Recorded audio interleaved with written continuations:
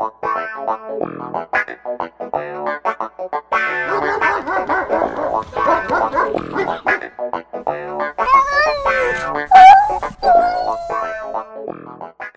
there, pet lovers. How's it going? And welcome to the 57th Pet Podcast on Pets.ca. My name is Marco, and as always, we're coming to you from Montreal, Quebec, Canada. For today's show, we have a special guest, Alanna Devine, who is the Director of Animal Advocacy for the Montreal SPCA, and we're going to have a conversation with her about BSL, which is breed-specific legislation. And we're going to talk about how BSL is affecting Montreal. Before we get into it, I know it's been a while since our last podcast. We've kind of been on hiatus a little bit, but occasionally we're going to keep doing these when the topics are interesting enough, as today's is. If you'd like to subscribe to this podcast automatically, we recommend Google Reader, or you can subscribe in iTunes, and you can find the link at pets.ca/blog. And before we get into the interview, I'd just like to say Thomas, who is a pit bull that Alanna is caring for, he's in the interview room with us, so if you hear lapping sounds, tail whacking sounds, just know that it's Thomas making his presence known. Okay then, let's just get right into today's podcast now. Okay, so I'm here with Alanna Devine again from the Montreal SPCA, and we're here to talk about BSL and how it's affecting Montreal, how it's affecting other cities all over the place, actually. So for those of us that don't know what it is, why don't we just get into it? What is BSL, Alanna? BSL is breed-specific legislation. I actually like to call it BDL, breed discrimination legislation. BDL is basically, or BSL is legislation that seeks to either ban or restrict dogs based on physical characteristics. And what we're seeing more and more is, again, BSL based on pit bulls, but or dogs identified as pit bulls. But in the past, there have been other dogs that have been subject to this legislation. There is legislation that exists elsewhere that involves other breeds or dogs with certain physical characteristics. Can you give us some examples of cities where it's going on right now? Well, the province of Ontario actually has BDL. Ontario has a breed ban with a grandfather clause, so that means that people who had pit bulls before the ban was implemented were able to keep their dogs, provided the dogs were muzzled at all times and castrated and kept on leash. However, no one can adopt or take in a pit bull anymore. They are no longer permitted in the entire province of Ontario. Okay. So for someone that is for BSL, they might say that this is working because they're getting rid of pit bulls. Why is that a bad thing? Pit bulls are biting people. We see it on the news. Why is it bad? Well, you have to look at what is the goal? Why is BDL or BSL being implemented? And the idea that is to reduce dog bites and dangerous dogs. And the reality is that BSL, breed-specific legislation, does not reduce dog bites. There have been countries where it has been implemented and then reversed simply because it has had zero effect on lowering dog bite rates. And in actually some circumstances, dog bite rates, including those from dogs that are banned, i.e. dogs identified as pit bulls, have actually increased. Why is that? Because the real problem when we look at dangerous dogs and dogs who bite are the owners. And so by simply restricting a breed or a dog actually identified as a breed, because again, pit bull is not a breed of dog, it's dogs with certain physical characteristics, what you're basically saying is that the problem is not the owner, the problem is the dog itself, and we simply know that not to be true. Behavioral specialists, veterinarians, basically every professional organization that is involved in animal advocacy or in animal behavior has stipulated that this is not an issue with breeds, it's an issue with owners and dog responsibility. And by simply banning a breed, what happens is these people either choose another type of dog. Right. The wrong types of people are even more interested in these dogs because they become clandestine. So you see, again, people using them for guarding, irresponsible breeding, fighting, still having these dogs. And ultimately, what you're saying is this has nothing to do with how dogs are raised, which we know is not the case. It has to do with the dog's physical characteristics, which is absolutely false. Right, and just talking about the physical characteristics for half a sec, I mean, a lot of people can't tell pit bulls from other breeds, right? Like, how is this even being enforced? Pit bulls look like other dogs. You know, you say this is a pit bull, but maybe it's a little bit of boxer, maybe it's a little bit of this. I mean, how does the identification even come in? Well, that's one of the biggest problems is the enforcement issue. Aside from the fact that it doesn't work, aside from the fact that dogs, a certain dog of a certain breed or physical characteristic isn't any more likely to bite than another. In fact, the factors that are really prevalent in biting are unsterilized dogs, dogs that are used for other non-companion animal purposes, i.e. fighting, guarding, under-socialized dogs.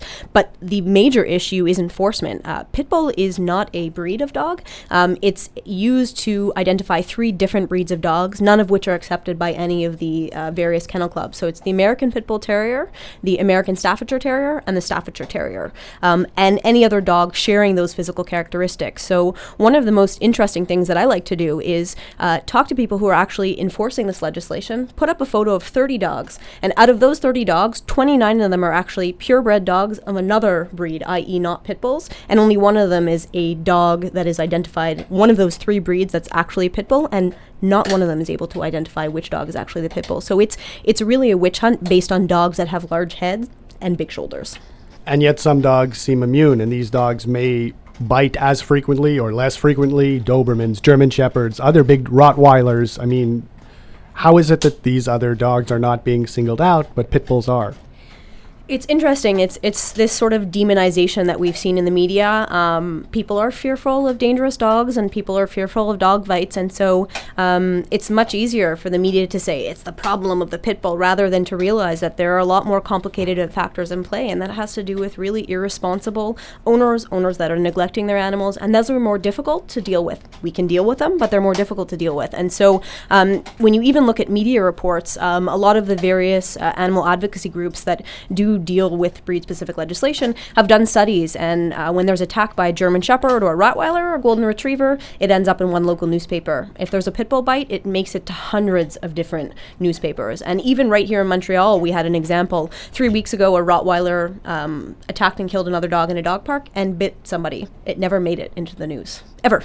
And yet, had that been a pit bull, it would have been everywhere. I would have been doing interviews. And so we've just come to this bizarre place where it's this demonization in the media of this dog that isn't even a breed. It's just a dog with certain physical characteristics. And if you look back in the history, 10 years ago, it was Dobermans. 10 years before that, it was German Shepherds. And at a certain point, it was Bloodhounds. And if you look at the media, there's sort of these patterns of how many of these stories are actually reported. So what we need to do is not really look at the hype and look at just the media. We need to look at the facts. And what the facts say is, number one, dog bites are not only attributed to pit bull or dogs identified as pit bulls. They're attributed to dogs who are unsterilized, neglected, under-socialized, used for non-companion animal purposes.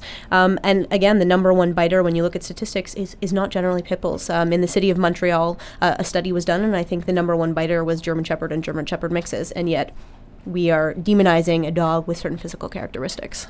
And I wonder if, and I'm sure you've thought of this before, and many people have thought of this before, but what about educating the people? What about making it mandatory for people to take a dog course or an obedience course once they get a dog? I mean, isn't that a better solution than demonizing a certain breed? Because there will always be bad people that are going to get bad dogs. Always, always, always. It's just the nature of the world. Bad people will get bad dogs. But if you make laws or, try and enact some type of legislation or put something forward that puts the burden on the dog owner to perhaps care for his dog or, what are your thoughts on that? That's a really great point. And, again, rather than reinventing the wheel, what I try to do is look at models that do work.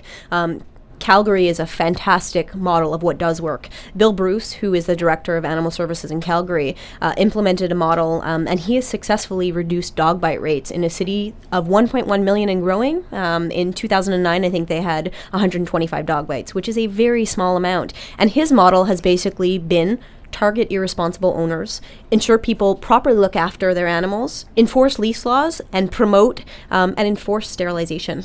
Because really, spay-neuter has a lot to do with factors in terms of aggressivity and also dog bites. And so that's the model that he has put into place, and it's successful. And when you speak to, again, veterinarians, behavioralists, everyone will tell you that really, if you want to prevent dog bites, you want to prevent irresponsible owners. And how do you do that? Through education, through making tools available. So yes, spay-neuter programs subsidized by the city, but also through legislation and enforcement. Absolutely, absolutely. And I guess I wanted to also get into how is this affecting Montreal? We're hearing now in the news how breed-specific legislation is coming into Montreal and how the MSPCA is involved in this. You know, we run a pretty active bulletin board, and there are a lot of members that are super interested in this topic, actually. Whose efforts is it? I mean, how is it coming to Montreal, and is it working? What's the status of it? You know, I think one of the things that's important to realize is that BDL, and again, breed discrimination legislation, is everybody's business. If you have a dog, your dog could be next. Because right now it's dogs identified as pit bulls, but if you have a lab or a Rottweiler or a German Shepherd, there's nothing to say that in a few years from now, if we continue on this trend, that your dog isn't going to be subject to this legislation as well. And it really does affect us in a number of ways. One, you know, dogs identified as pit bulls have a very hard time finding homes, no matter how fabulous these dogs are. And again, every dog is an individual. No matter what the breed. This is not a breed issue. This is a individual temperament, and really temperament has to do with genetics, but it really has a lot to do with how an animal is raised. And that's what's important to remember. Every dog is an individual. And so certainly it affects people in Montreal, one, because there are people living in municipalities where there's breed-specific legislation that are interested in adopting a dog based on its personality, not on its looks. They fall in love with the dog and they're not able to have that type of dog. There are people that do have these dogs in municipalities that are subject to discrimination simply because of what their dog looks like. And again, it's problematic from an overall standpoint because we simply aren't reducing dog bite rates. What we're doing is putting in place this sort of false sense of security that's penalizing responsible dog owners and ultimately penalizing dogs just because of what they look like.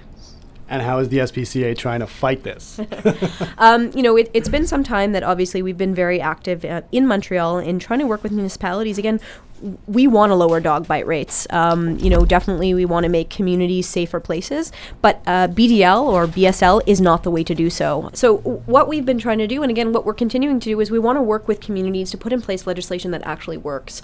There are a few municipalities that were contemplating putting in place BDL, so not necessarily bans, but restrictions, so mandatory muzzling. And we're trying to work with those municipalities to say, listen, this model doesn't work. Don't put in place something that's simply what you think is sort of a snap 2-second solution. It doesn't work. It's expensive. It's very difficult to enforce. We want to work with you to put in place legislation that actually protects animals and citizens. And for municipalities that do have breed-specific legislation, you know, we have made a decision that we no longer want to work with those municipalities that don't want to really protect, you know, animals and citizens in a proactive, meaningful, real way. And so we are working with those municipalities to really hopefully get them to change their legislation. But we have made a decision that we will no longer be signing contracts with municipalities that have in place breed discrimination legislation because it's simply so much against what the SPCA is really trying to work on, and that is sort of a harmonious community for you know, animals and citizens, and a place where, again, legislation that's just based on fear-mongering is not prevalent.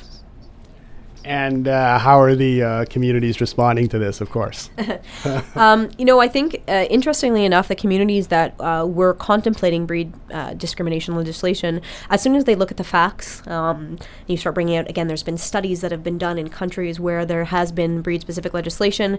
You know, when you bring out the, you know, veterinary organization opinion, so the OMVQ, so that's the Veterinary Order in Quebec, has just come out with a position statement against breed-specific legislation, or BDL. And so when you start laying the facts on the table and saying, listen, there are other options that we know work, municipalities that do not have this legislation in place have been very receptive.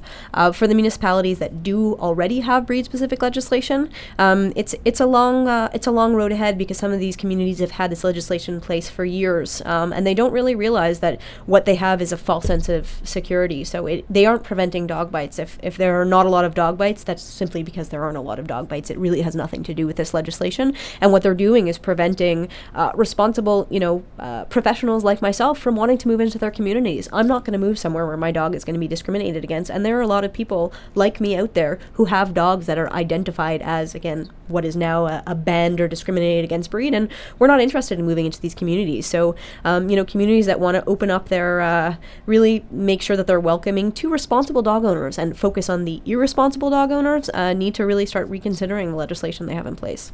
Because at the end of the day, like we just said, there are bad people out there, period. If these bad people are not going to be able to get pit bulls, without a doubt, just as sure as the sun will rise tomorrow, they will seek out other breeds and they will try and corrupt those breeds. And then those breeds a corrupted dog might bite, a mal-socialized dog might bite, and then who knows which breed is next, I guess, is really at the end of the day, which breed is next. I mean, that's it. And the other thing is, what we see is by demonizing these dogs, and again, dogs identified as pit bulls, the wrong kinds of people are even more interested. Our experience here at the SPCA is communities that have breed bans in place for dogs identified as pit bulls have a lot of pit bulls in their communities, but it is the wrong kind of people who have these dogs because, quite frankly, they don't care if their dog is seized. Their dog is simply used as a tool. It's not a part of their life, a part of their family. And so if you seize their dog, they'll just get another one of another breed or of the same breed. And so what we're seeing is that it doesn't work. It, in fact, has the opposite effect of the wrong kind of people. Bad people being interested in this breed of dog. And so what you want to do is foster responsible, dog ownership. And that's not what this legislation does. And just so people know now, like in general, the MSPCA, how many boroughs do you serve? Hold on, or how many people are being served by the SPCA? Or, about? I mean, we take in up to 12,000 animals a year. So we serve about half the boroughs that form part of the old city of Montreal, and plus a lot of separate, cities or municipalities on the island of Montreal. So we do 12,000 animals a year, and while that's only a fraction of the number of animals coming in from the island of Montreal, it still represents a significant portion. Okay. And I guess I just wanted to know your thoughts on the differences between for-profit shelters and perhaps not-for-profit shelters. How is that playing into the atmosphere of things these days? And then I'll let you conclude and let you get back to your work. Wow. Well, that's that's bringing up a whole other issue. The issue of for-profit, and again, I don't like to use the word shelter. It's for-profit pounds, which is again a model we only see here in Quebec. It has not been successful anywhere else. The issue, without going into again, we know the whole Berger Blanc scandal. The model itself is problematic. For-profit versus non-profit shelters. Again, the terminology is very different.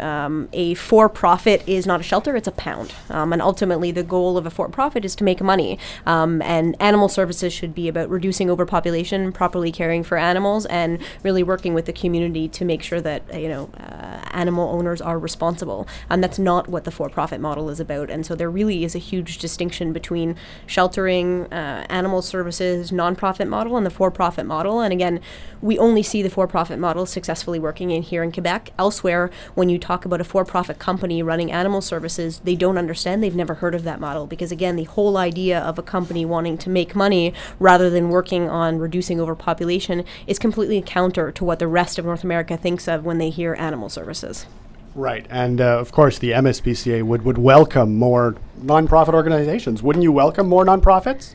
Absolutely. I mean, what we really want to see is one of two things. Either animal services, again, responsible, proactive animal services run by the city, and we definitely would like to be a partner and play part of that role, or a nonprofit organization, again, entirely subsidized by the city. And those two models would work very well. But certainly what we can see is that the for-profit model does not work. We have a huge companion animal overpopulation problem, and we need to look at animal services as a whole and really change the way that we're doing things in the city.